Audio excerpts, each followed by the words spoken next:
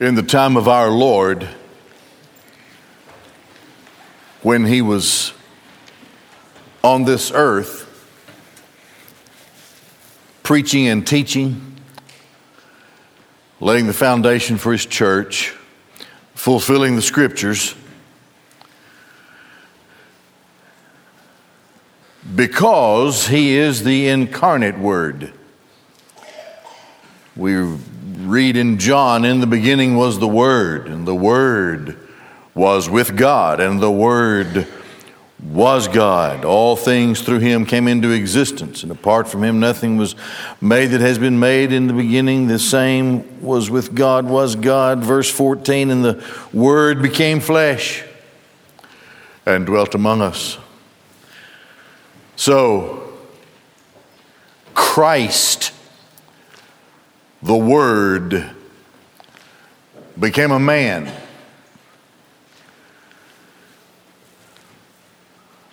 The world's religions and worldly governments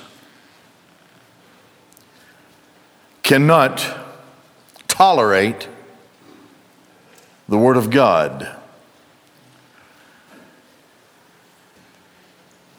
They are under the command of the God of this age, and they must not only resist, but seek the destruction of the Word of God, namely Christ, and then, of course, his church. So then, in this season where we find ourselves, we go back in time to the crucifixion and then the resurrection. Christ was crucified because of the conspiracy between religion and human government. But it could not stop the purpose of God.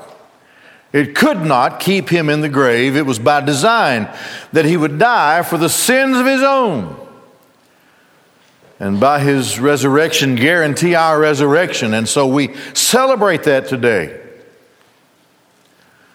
I will rise because he has risen. Paul writes to the Romans in chapter 8, the same Spirit that raised Christ from the dead will raise me from the dead as well, because I believe in Christ. There is no good in me, but the only thing that I can hope for and that is mine is that Christ has overcome the grave and has called me to himself. And therefore the power of his resurrection rests upon me. And in the due course of time, I will either be raptured or resurrected, one or the other. And so then, since his resurrection, we move forward in time. Let's think about the 5 greatest things, in my view, that have ever happened. Number 1, the virgin birth of Christ. Everything in the world was moving to the virgin birth of Christ since the creation and the fall of man. God calling out certain ones and then selecting a nation and making that nation the elect of the Old Testament, and then giving them various promises and building upon the scriptures and the promises line upon line and precept upon precept. And so this wonderful drama unfolds of how God made the promise and God keeps the promise. Though man breaks it, man has no ability to keep the promise and to keep the covenant. God does. And so God makes himself responsible for bringing that covenant and its truth all the way through the Old Testament until finally it is fulfilled in that lonely, sublime figure who hung on the cross, was placed in the grave, and was raised up from the grave. The hope of all who call on him. Whosoever shall call upon the name of the Lord shall be saved. Did you know that Joel is considered to be the earliest of the writing prophets? It was Joel who first said it under the inspiration of God. Whosoever shall call upon the name of the Lord shall be saved. It's repeated more than once in the New Testament. This is what Joel said. It was from Joel that Peter took his text on the day of Pentecost, when the church was born on planet Earth through the fulfillment of all that had gone before in the person of Christ. And so, after the virgin birth of Christ, the vicarious death of Christ, atonement, crucifixion, all of the world from his birth was moving to the time when he would die on the cross. So many prophecies in the Old Testament. And then for those 3 days, the whole world moved to the third greatest thing, which was his resurrection. There's nothing greater in the human race among us all than the thought of resurrection, where death has lost its power for those who are in Christ. Then the whole world moved for 40 days from his resurrection to his ascension. His ascension was necessary. He died on the cross to save me, but he ascended into heaven, where he serves as my high priest and keeps me saved. I'm not saved by my power. I'm saved by his power. I'm not kept by my power. I'm kept by his power. Now, since then, the whole world, methodically, irrevocably, unalterably, is moving to the second coming of Christ. Now, Paul in 1 Thessalonians, which we just finished, wrote to them what he had taught them about rapture and resurrection. For the dead in Christ will rise first, and those of us who are alive and remain shall be caught up together with them to be with Christ in the air, in the clouds. Comfort one another with these words, he said. The Thessalonians had been troubled because that the older people of the first generation of the church began to die. Now, they were expecting Christ to briefly be gone and come right back. And so what's happening? What about those who are dead in Christ? And Paul gives them the teaching that they will rise first. We will not precede them into the presence of Christ at the rapture and resurrection. But he says Christ will bring them with him. They're disembodied spirits, somehow outfitted until their resurrection. And when he brings them with him, they are resurrected, and then we are raptured and glorified as they are. And they're raised first, and then us. And so he gives them this teaching. It's called Paul to Titus, it's called the blessed hope. The blessed hope of the church. That Christ will finally take us out of this horrible mess. So then, all right, it is the doctrine of the rapture. Harpazo is the Greek word he uses in the Thessalonians. It means to seize from impending danger. In the first translation of the Greek into the Latin, the word is rapere, from which we get the word rapture. To be seized from impending danger. It is the promise to the church. It is reiterated by Christ himself in the letter to the Philadelphian church in the Revelation. To be kept from the distress, from the trouble, from the trial, from the tribulation that's going to fall on all of those who dwell on the earth dwellers. The church is not destined for that. The church is not destined for the wrath of God. The church is destined for deliverance. So now, we move into 2 Thessalonians. We're in chapter 2.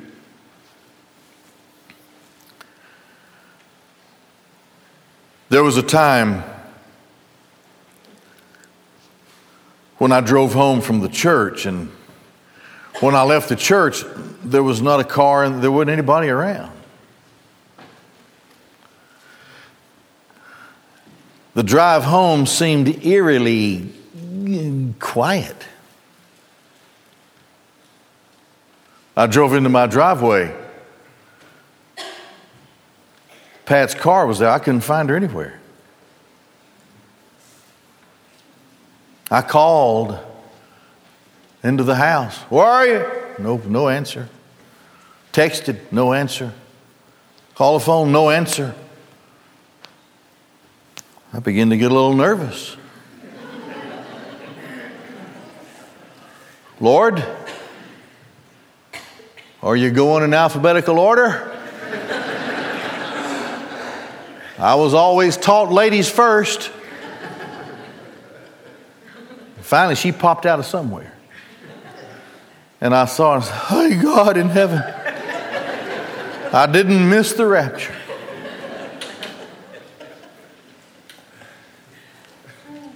Now, I'll bet if you're honest with yourself, you've probably had that thought once or twice. Man, I missed the boat here.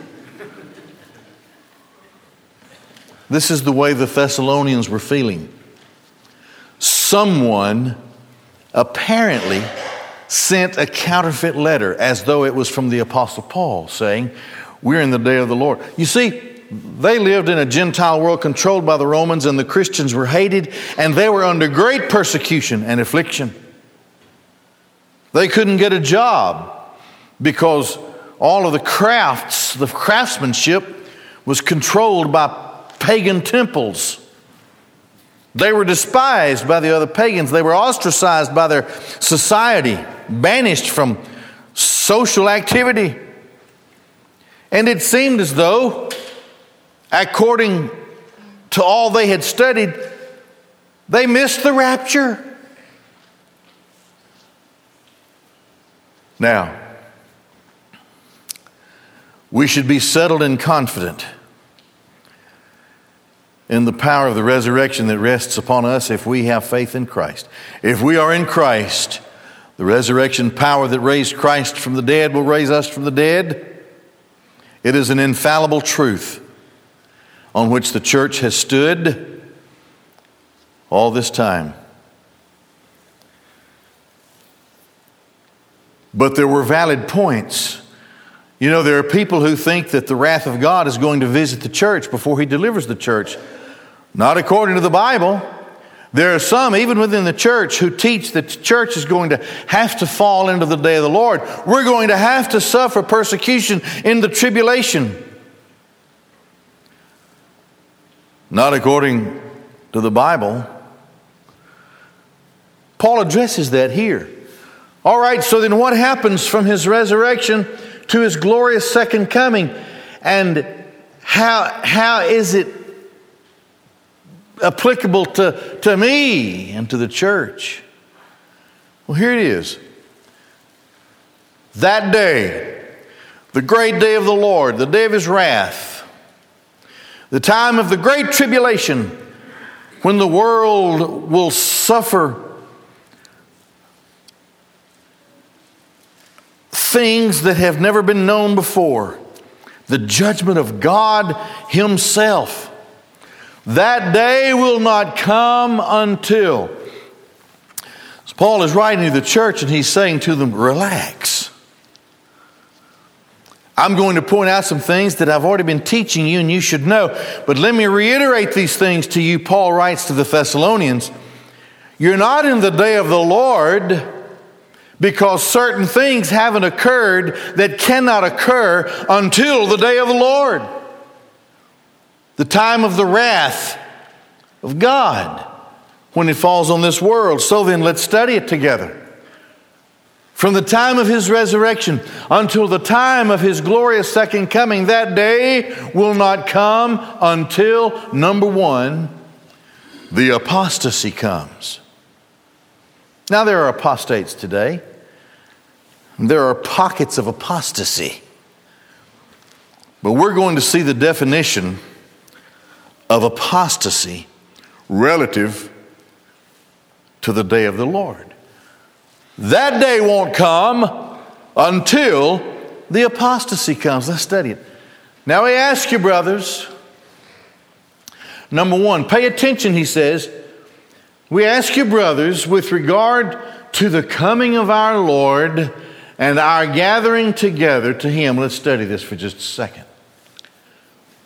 Parousias, the coming or the presence of the Lord. It means the presence.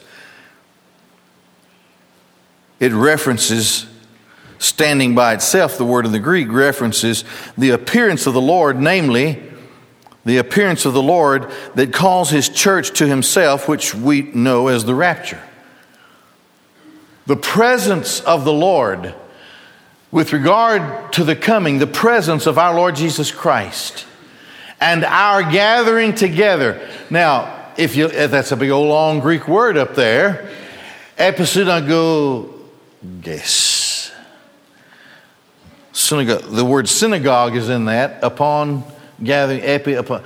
So the compound word speaks of the rapture.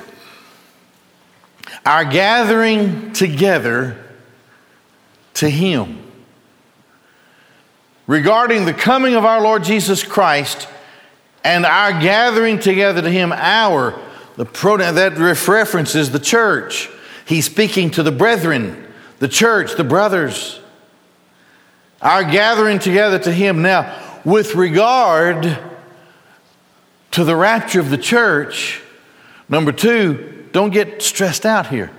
You should not be quickly shaken. The word means agitated in your mind, or be alarmed or troubled or distressed, whether by a spirit or a word or a letter, as if from us. Don't get distressed over something that is counterfeit, some crazy doctrine that somebody is trying to push for whatever reason, that we're in the day of the Lord. No.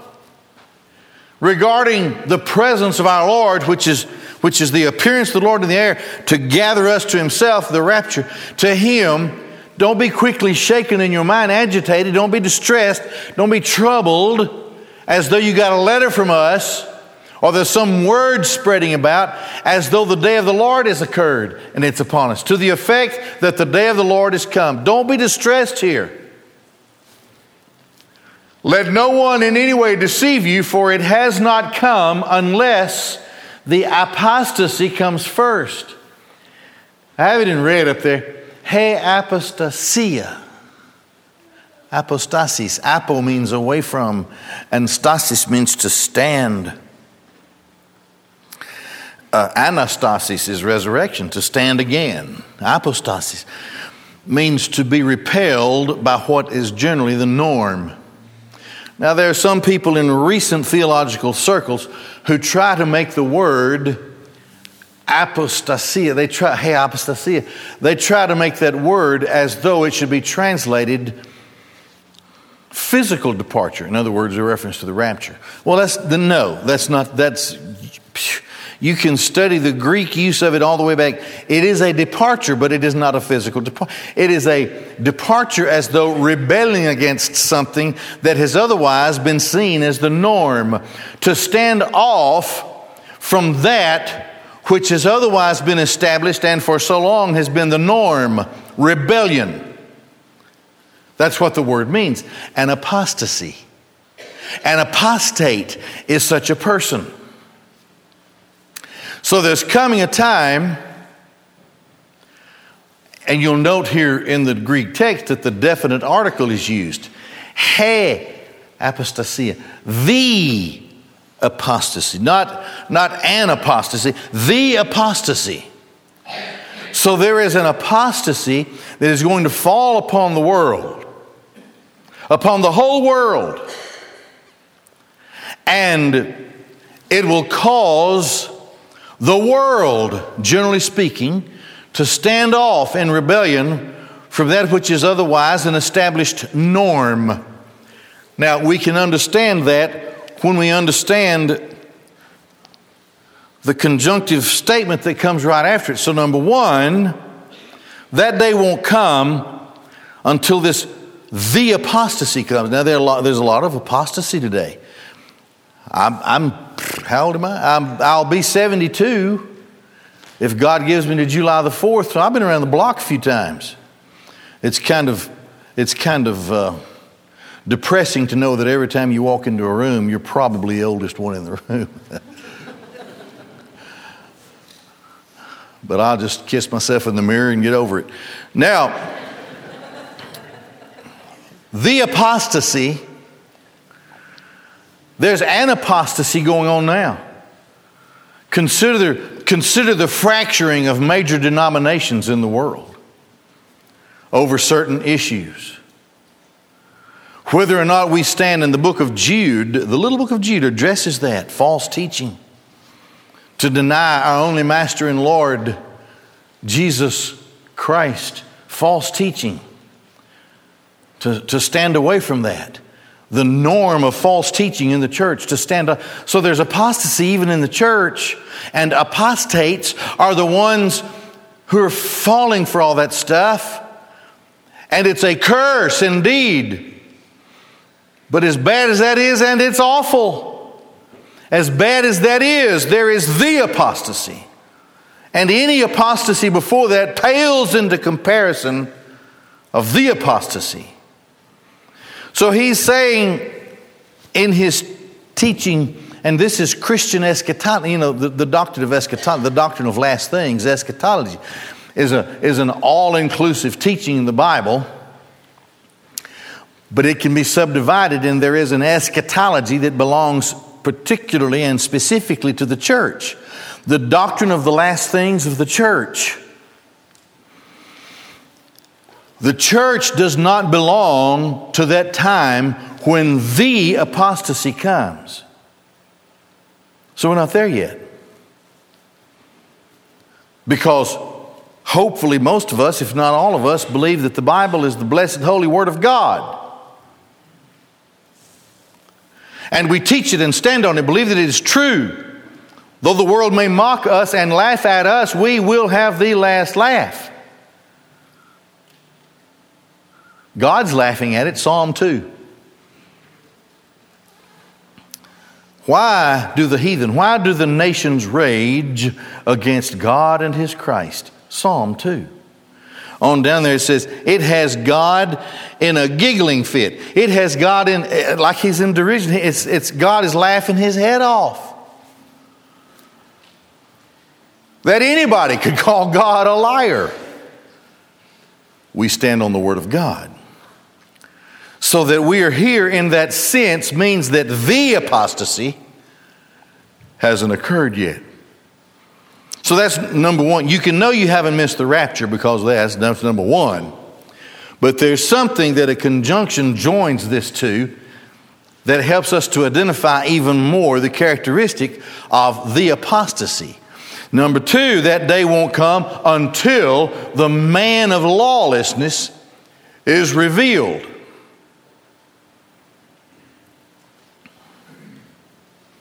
I can sense it.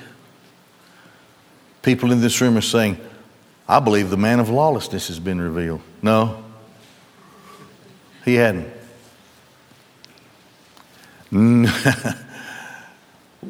Thank God we can't understand the depths of darkness that are coming into this world, especially when the man of lawlessness is revealed.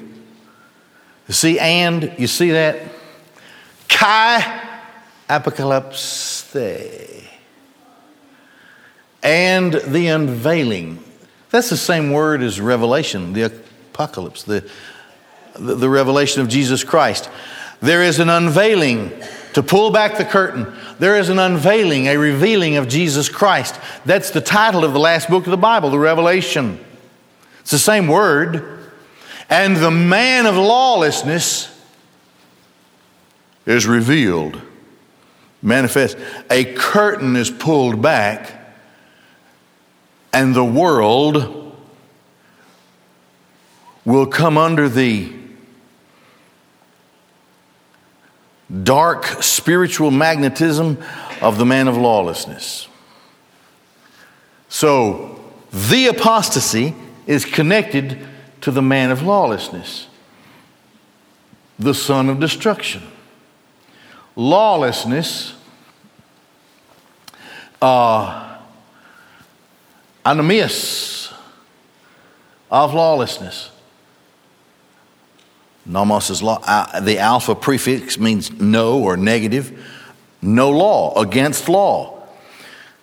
So when the man of lawlessness appears, he will have absolutely no regard to any law. None.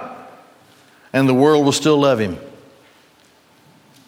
Because of the man of lawlessness. And the time is coming when he is revealed. But we're going to see in this text that he will not be revealed until the church is removed. I've read the articles and the books. Oh no. When I was a young preacher, it was Henry Kissinger was the Antichrist. Is he still alive? If he is, he's warmed over death. He just ain't dead yet. He's old. He was old then. Henry Kissinger was the Antichrist. The King of Spain was the Antichrist. They came out with 666. Man, you could sit around and figure this thing. His name is, look, I'm going to add it on. It's 666. King of Spain. Good grief. Well, anyway, okay, I've read it all. Do you know what? Kissinger wasn't and isn't. King of Spain, I don't know if that guy's alive or not. He's not. He isn't. Because he won't be revealed until we're gone. We can't know who the Antichrist. I don't want to know. Me and Chuck Norris would go after him. I'm 72 and Chuck Norris is 83. Boy, we'll have a lot of success, won't we?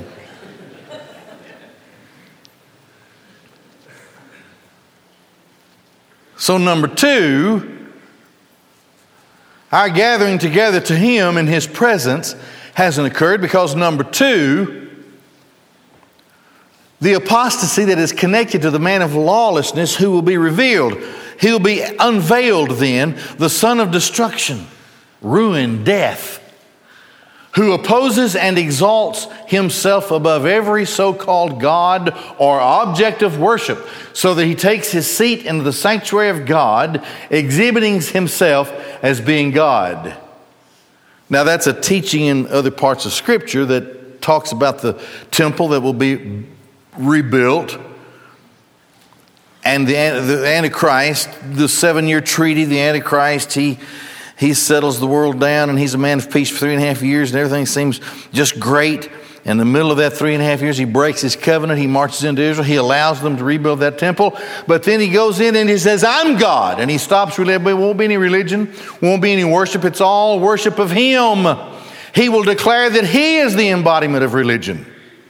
You must worship his image. And you must take his mark. Those things won't happen until we're gone. The son of destruction.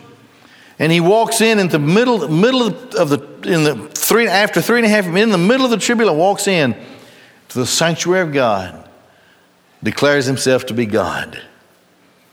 Paul says to the Thessalonians, don't you remember that while I was still with you, I was teaching these things to you? How can you think so foolishly that you think that you've missed the rapture? Man, these things haven't happened. That day won't come until the restraining is removed.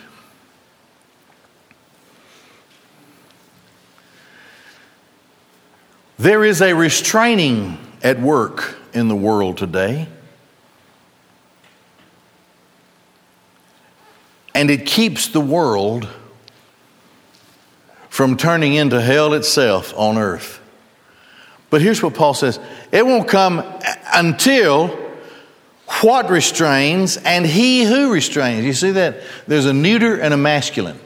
And you know what restrains or is restraining him now, so that in his time he will be revealed.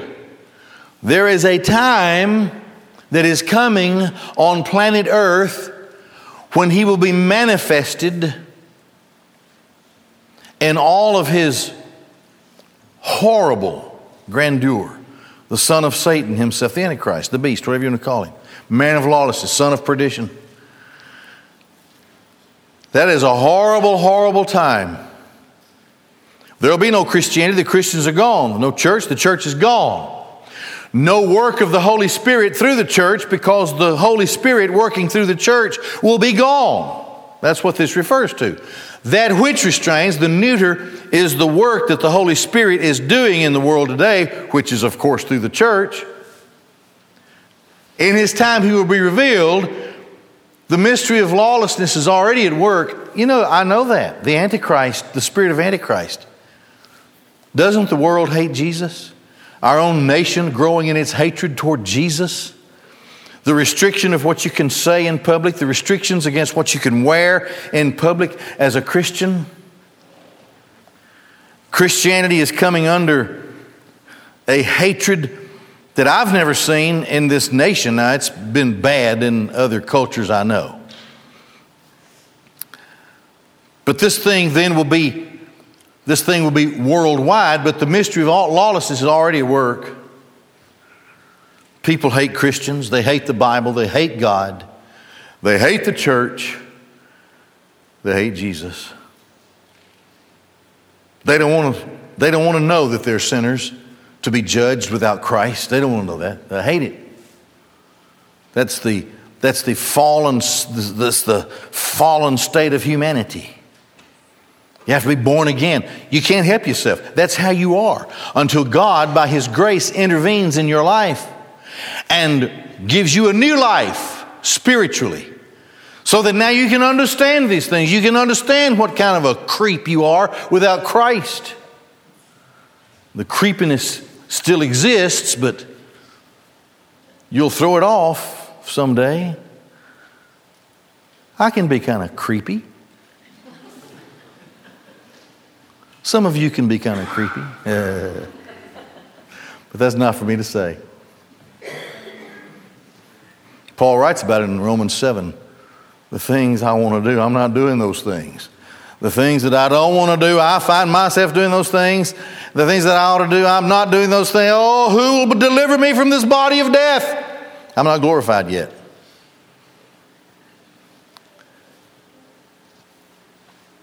The spirit of Antichrist is at work in so many ways. And the devil attacks us through governmental power, authority, attacks us through schools and institutions. I am observing today the joining of the corporate world with the world of government, and together they are declaring doctrines of demons, seeking to force those on the culture in which we live. Every institution is subject to this awful attack from hell. The spirit of Antichrist is at work. But it's nothing like it's going to be. Listen, you can take 100 million Judases and mix him with 1 billion Hitlers and I don't know who else, Antiochus Epiphanes times 300. Take the worst people in the world that you've ever known who hate Jesus and roll them all up into one, and you will not begin to approach the darkness of the man of sin and his absolute hatred of Christ. This spirit is already at work, and the only thing that restrains it from overwhelming the world is the work of the Holy Spirit in the church. Now, this doesn't mean, okay. Only he who now restrains will do so until he is taken out of the way. Ek, out of. Mesud, the midst. Genetai, he might be gone. So that the time comes when he is gone out of the midst. Well, the Holy Spirit is God, and you can't take God away from anything, anywhere, anytime. So the Spirit of God is still in the world, but not as a restrainer working through the church. That goes with the rapture of the church, in my view. What little we can do is still a great force of restraint as we hopefully are in abeyance and obedience to the Holy Spirit of God who is in the church. The presence of God today is in the lives of believers. The church, the temple of the Lord Jesus Christ today is the church. And it now restrains that which restrains and he who restrains until he is taken out of the midst. So we're here. We're preaching against Satan. We stand against the Antichrist. We proclaim the gospel of Christ, seeking to stay off apostasy in the world. So we're still here. He's still here working through us. We're not gone yet. The message is still here, but then he'll be taken out of the midst. Paul says to the Thessalonians, that hasn't happened yet. That day won't come until the activity of Satan is seen. Look at this. And then that lawless one will be revealed, whom the Lord Jesus will slay with the breath of his mouth, bring to an end by the appearance of his coming. Now there's a combination of words here. The appearing of his coming. Epiphania tes parousias, or two, of him. So the appearing of his coming. Now that's the glorious second coming. There is the presence of Christ, which is the raptured church. But then the church comes back with Christ in his glorious second coming. Carries him to Armageddon. The Antichrist is captured. The false prophet is captured. And they are the first ones to ever be cast into the lake of fire. There are a lot of people in Hades. There are a lot of people in the netherworld of the wicked dead. Hades, torment. But nobody's in the lake of fire yet. These two dudes are the first two captured by Christ. It'll be an easy thing. It's just by what comes out of his mouth. Just in the appearance of his coming. Whose coming is in accord, now it goes back to the lawless one, whose coming is in accord with the working of Satan, with all power and signs and false wonders. Now we won't be here to see that, but the world will be duped. False wonders, signs. It's his time to be revealed.